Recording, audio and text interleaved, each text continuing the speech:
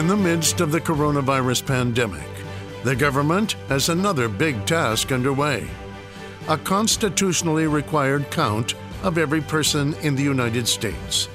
It's important for the census to be accurate. Congressional seats and billions of dollars in funding are at stake.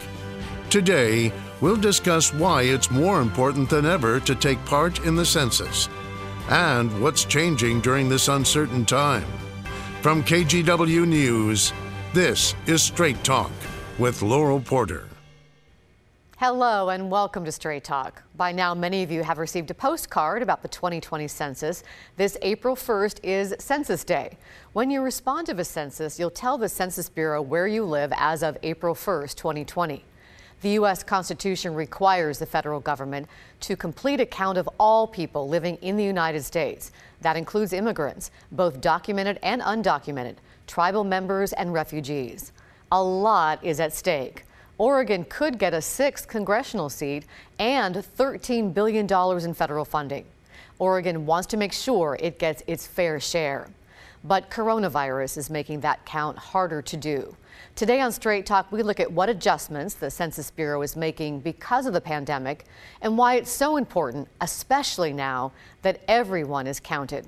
Later in the show, we'll hear from two of the organizers of the census here in Oregon. But first, the CEO of the Oregon Food Bank tells us how the coronavirus is affecting the food bank's ability to deliver food to those in need, and how important the census is to them, too. Because of the coronavirus outbreak, we're doing things a little bit differently here on Straight Talk. We won't have in-studio guests for a while. Here's my interview via video chat with the Oregon Food Bank's Susanna Morgan. Hello, Susanna, and welcome to Straight Talk. It's great to have you back. The last time we talked a few weeks ago, we were talking about the KGW Great Food Drive. We just kicked it off. So much has changed since then. How has the coronavirus outbreak affected the Oregon Food Bank? Well, I first want to say how incredibly grateful we are to the community. The KGW Great Food Drive has already surpassed goal way beyond all expectations. We are so grateful for that. We are also grateful for the outpouring of community support that we are currently receiving. Life is weird. There's no school, there are no restaurants. Many of us are stuck in our homes, and for the 800,000 people who already are asking for food assistance every year, this situation is making their already challenging lives harder. And then for the people who are being laid off or facing unexpected medical bills or wondering how they're going to make rent, we are seeing a surge in demand for food assistance. You had the opportunity to speak recently with the Seattle Food Bank director. They're a couple of weeks ahead of us in dealing with this virus. What are you hearing about our future? Yeah, the social distancing, which we're all experiencing now, will get even more and more severe. Food pantries often operate in small, constrained areas. We are going to have to move to outside distributions with sophisticated social distancing techniques. We're going to have to do neighborhood drops so that we're getting it close to folks so people aren't moving around the city. We are not in business as usual, but we're committed to making sure that the food keeps flowing and our neighbors who are experiencing hunger get help.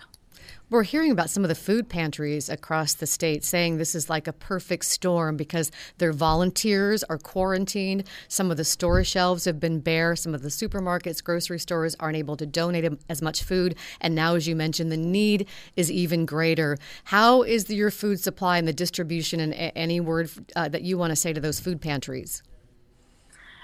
Our food supply is strong, and we will keep the food flowing through the Food Assistance Network. Oregon Food Bank is the hub of 21 regional food banks and 1,400 food pantries, soup kitchens, and other meal assistance sites.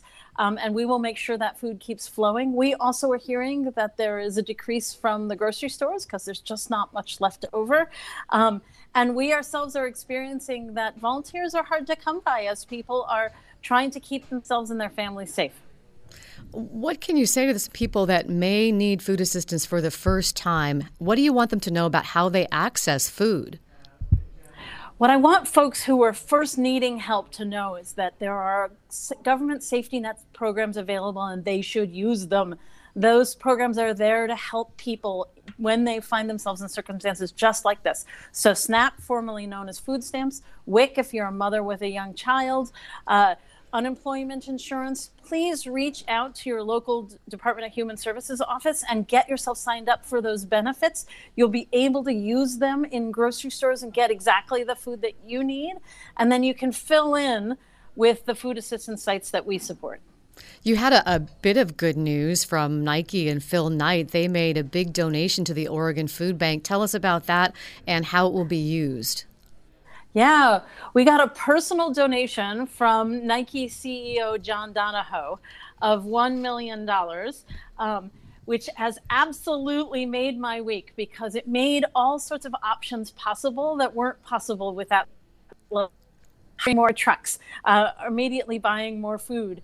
Investing in community organizations that are connecting directly with the people who are the most vulnerable, the elderly, the disabled, in recent immigrant communities.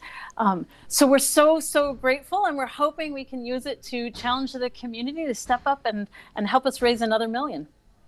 I know that you're working hard to get food to people, and there's a coalition of volunteers called the PDX COVID-19 Mutual Aid Network that's also partnered with you. Tell us about that. Yeah, one of the glorious things that happens in difficult situations is the way communities come together.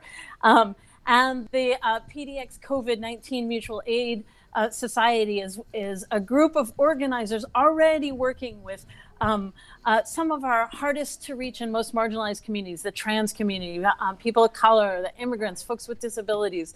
So they're embedded in these communities and they are bringing the communities to help the communities themselves. It's the perfect way to get trusted and necessary assistance to folks. There's something called that we've been reporting on here in the news, the Families First Coronavirus Response Act. It was first passed by the House, then the Senate. The president just signed it this week. How is that going to help families? Yeah, the Families First Coronavirus Response Act will help provide more nutrition assistance through a number of the government programs. It makes SNAP easier to access. It will make it possible for the government to provide benefits directly to families whose kids aren't getting meals at schools.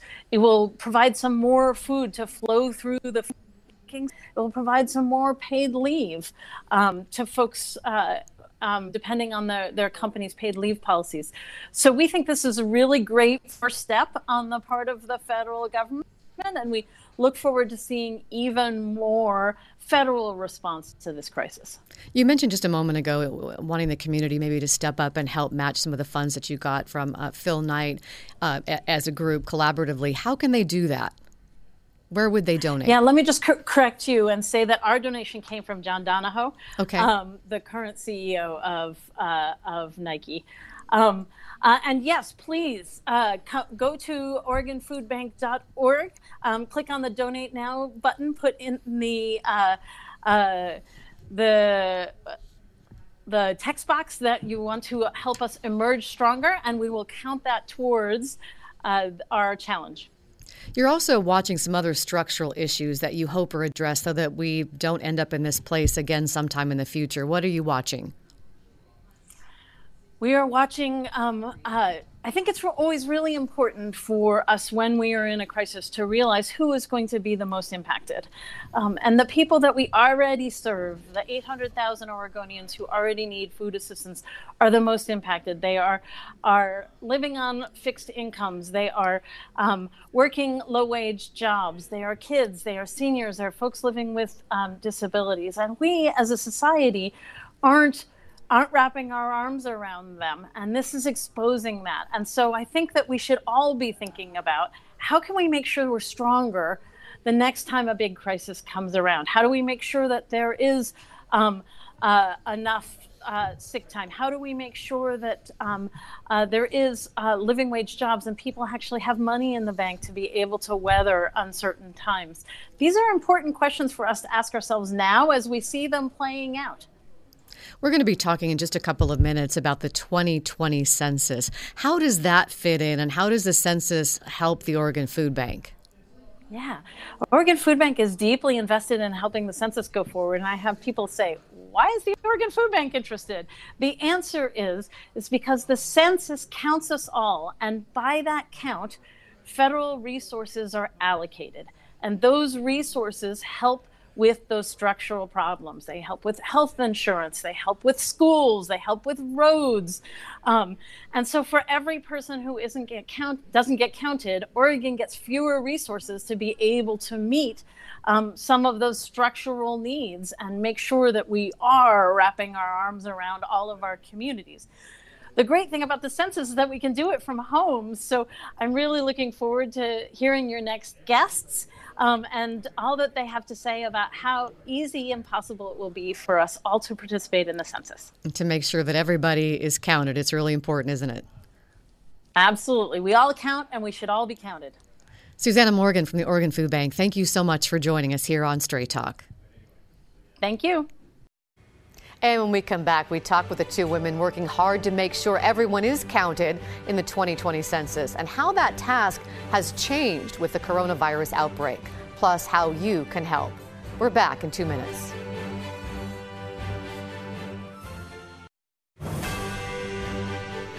Welcome back to Straight Talk. I'm Laurel Porter. Census Day is coming up April 1st. It's critical to Oregon's future that everyone be counted. Chi Nguyen is the co-chair of the Oregon Complete Count Committee, and Kalpana Krishnamurthy is the field and policy director for Forward Together. Here's my interview with them about the census and how it's being impacted by coronavirus. Chi and Kalpana, welcome to Straight Talk. It's nice to have you here. Thanks so much. Thank you for having us. Chi, let me begin with you. You're the co-chair of the Oregon Complete Count Committee. How has the coronavirus outbreak affected your census efforts? Yes, first I want to send deep appreciation to my fellow co-chair, Representative Andrew Salinas, who's been busy working double time on this effort along with the recently created Special Joint Committee on Coronavirus Response, so she's unable to join us today. But by now, many households have received an invitation in the mail to complete the census. It looks like this. This was planned and continues uninterrupted by the coronavirus. The census website, 2020census.gov, is also live and can accept your response in English and 12 non-English languages, or by calling a phone questionnaire assistance. So certainly, COVID-19 has created changes and that affected our field operation, both for our federal partners as well as our state's plans. I'll touch on the general counts challenges, and I'll let Kalpana speak to the effects on the Hard to Count campaign plan. I'll highlight the top three. First is that the complete group quarters operation has changed. Obviously, as we saw, the governor decreed the executive order for college campuses. So deep gratitude to the campus leadership and administrators, as well as the governor, who continue to do the right thing by prioritizing public health. At every tough decision that they've had to make, but that will be affected. Second, the update and leave operation, which began March 16th, which is the hand delivery of census packets to about 6.6 million primarily rural households, plus most, but not all, American Indian reservations will be stopped and delayed. And third, the service-based enumeration, which is one of the operations counting people experiencing homelessness, will also be delayed. Chi, what if people didn't get one of those letters that you held up? Should they be concerned? You know, the first wave of invitations came out March 12th through 20th. And then there will be a second reminder, March 21st through 31st. So if by the end of the month they have not received the census ID, they still can complete by going online to my2020census.gov. And our federal partners will do what they call a matching back of the census ID and the address. So far, I read that 11 million Americans have responded. Are you encouraged by that? I will be extremely excited by 6 o'clock tomorrow night because there is a live website that allows us to track what responses are. But yes, as of March 18th, the U.S. Census Bureau partners have cited that 11 million households have responded. Let's bring Kalpana in now. I know that you and your organization and other organizations are charged with trying to really reach out to individuals in hard-to-reach communities. When we talk about hard-to-reach communities, who are we talking about? Yeah, hard-to-reach communities are communities that have had a slightly lower response rate to the census in years past. And so in Oregon and across the country, that includes people of color, it includes immigrants, renters, rural communities, people with disabilities, and children under the age of 5. Interestingly, of course, no kid fills out the census. It's their parents that are forgetting to count them. So, it's so important that we count every single Oregonian because these programs that we rely on for our families are the ones that are at stake with the census. The Oregon Health Plan provides health care to 1 in 4 Oregonians. The federal government uses census data to give our state $6.6 billion to pay for Medicaid. Or 1 in 6 households in Oregon that gets SNAP, which is sometimes called food stamps. The census brings in $1 billion to support Oregon families in getting immediate food on the table and stabilizing family budgets. So we've heard that the field operations are suspended because of coronavirus. How are you going to reach these hard-to-reach communities? There is an active campaign to make sure that we talk to every single person about how important it is to count the census. We'll be moving to more virtual work over the course of the COVID-19 pandemic. So people are text banking, they are phone calling, they are using social media, they are making sure that folks know where to call if they are ready to call in their census responses. So as you heard from Chi, there is some complete count work that is on pause, the in-person work of delivering packets or of doing the homeless count, but the digital work to get people to fill out the census is alive and well, and communities are reaching out to our community organizations are reaching out to our members and our communities to make sure they know census is still happening and it's critical that we fill it out. I want to go back to Chi for a moment. How has coronavirus affected some of the people, businesses that your organization, Apano, advocates for? And you were telling me that some of them had experienced hate crimes early on. Can you tell me about that? Yes, I co-chair the OCCC in my capacity as the vice chair of Coalition of Communities of Color, but my day job is executive director of Apano, which is a nonprofit that fights for social justice for Asian and Pacific Islanders here in Oregon. COVID-19 came stateside with initial xenophobic hate crimes incited on our Chinese-owned businesses well before any COVID-19 cases actually appeared in our state. Since January, small businesses have been suffering economically as a result of xenophobia, between racial slurs to the destruction of property. It's been an incredibly difficult start to 2020.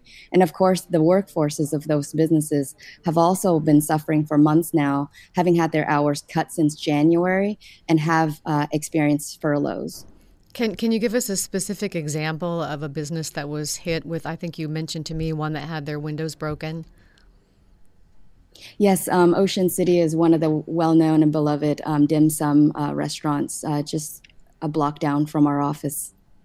And you were working on a relief fund to help these people? Yes, literally, I credit my team so much for the overtime that they've been putting in. We've had 3 large projects that we've activated as a rapid response to COVID-19 and xenophobia. One, we made a tough call to cancel our gala and immediately got onto the phones with our sponsors to ask their permission to shift their donations toward a relief fund.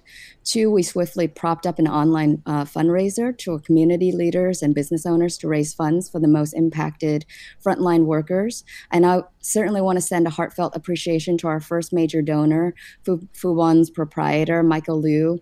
He led an effort to reach out to other community members, and that initiated, and I actually just came back from picking up $6,500 worth of gift cards between what he raised through the community as well as what we're matching from our online campaign. And thirdly, thanks to the leadership of our Neighborhoods Prosperity Initiative, we have had experience working with small businesses here in the district over the last 6 years. And Mayor Wheeler and Prosper Portland's leadership led to the deployment of $150,000 in grant money. This grant money really is a lifeline to many job-creating small businesses that we consider anchors to the API community here in the Jade District. And we're able to do that literally within 1 to 2 weeks' time of from start to finish, money out the door. If people want to help, what can they do? Certainly, we are still, I think we're 16,000 of the goal of raising 20,000 to the COVID relief fund that will go to directly benefit the displaced workers. We are certainly gathering and amassing a volunteer base that we would like to connect with direct service, like Susanna's organization earlier we had heard from, and Meals on Wheels, who their volunteer folks are in the immunocompromised and higher aged folks. And then lastly, purchase gift cards from businesses and restaurants, because those are revenues that they need to get through this tough time. And simply just ordering food and pickup, as we are amassing an amazing list of eateries in our city, and continue to really prize what we're known for, is the city of foodies, right? A good way to help, buying those gift cards. Kalpan, I want to go back to the census for a moment. What do you want people to know about the census? Yeah, I think it's important that we just remember we need to count every single person who calls Oregon home. Every person who gets counted in the 2010 census brought in $3,200 in funding that comes back to our state. And when we don't count folks, we are missing out on those resources. Additionally, Oregon is right on the edge of getting a 6th congressional district. We were 41,000 people short of being able to get a 6th congressional district. So census not only affects the programs that our communities need, and I just want to tie this to what she was talking about with COVID. The data that's used in the census is also used by hospitals to make decisions about where to open. It's used in health data. And when we are thinking about responding to a pandemic like this, the data that we have on hand is the best data that we use in making decisions about future infrastructure. And the census is all about those infrastructure decisions. So we really want to make sure that every Oregonian realizes, this census will take maybe 10 minutes to fill out online. There are no questions about immigration status. There are no questions about citizenship. There are no questions that require a social security number. This is 10 to 15 minutes to count the members in your that are living in your household on April 1st, and it will help return so many resources to the state of Oregon. Kalpan, how about businesses? How can businesses help? Businesses can absolutely help by making sure all of their employees know to fill the census out. They should communicate directly with their employees about the census and directly with their customers. Again, census data is used to make decisions about where bus lines go, about where we plan transportation hubs, and every business has a stake in the game when it comes to the roads, the services, the transportation that gets customers to their door. So we would encourage businesses to do the outreach they can to talk to their customers and their employees about the importance of filling out the census. And we have to wrap it up now, but I want to just bring you back in. You're not frozen anymore, so just like 15 seconds to wrap this up. What would you like to say? Yes, echoing on Kalpana and Susanna's point is that it is extremely vital. These are gaps that we're going to have to figure out how to fill as a state, as a county, as a city, if we're not able to access these federal dollars. Really just want to stress that if you have the privilege of being able to get online and not need a lot of assistance, please complete it as early as you can possibly do, so that way we can redirect resources for folks that do need a little bit extra help.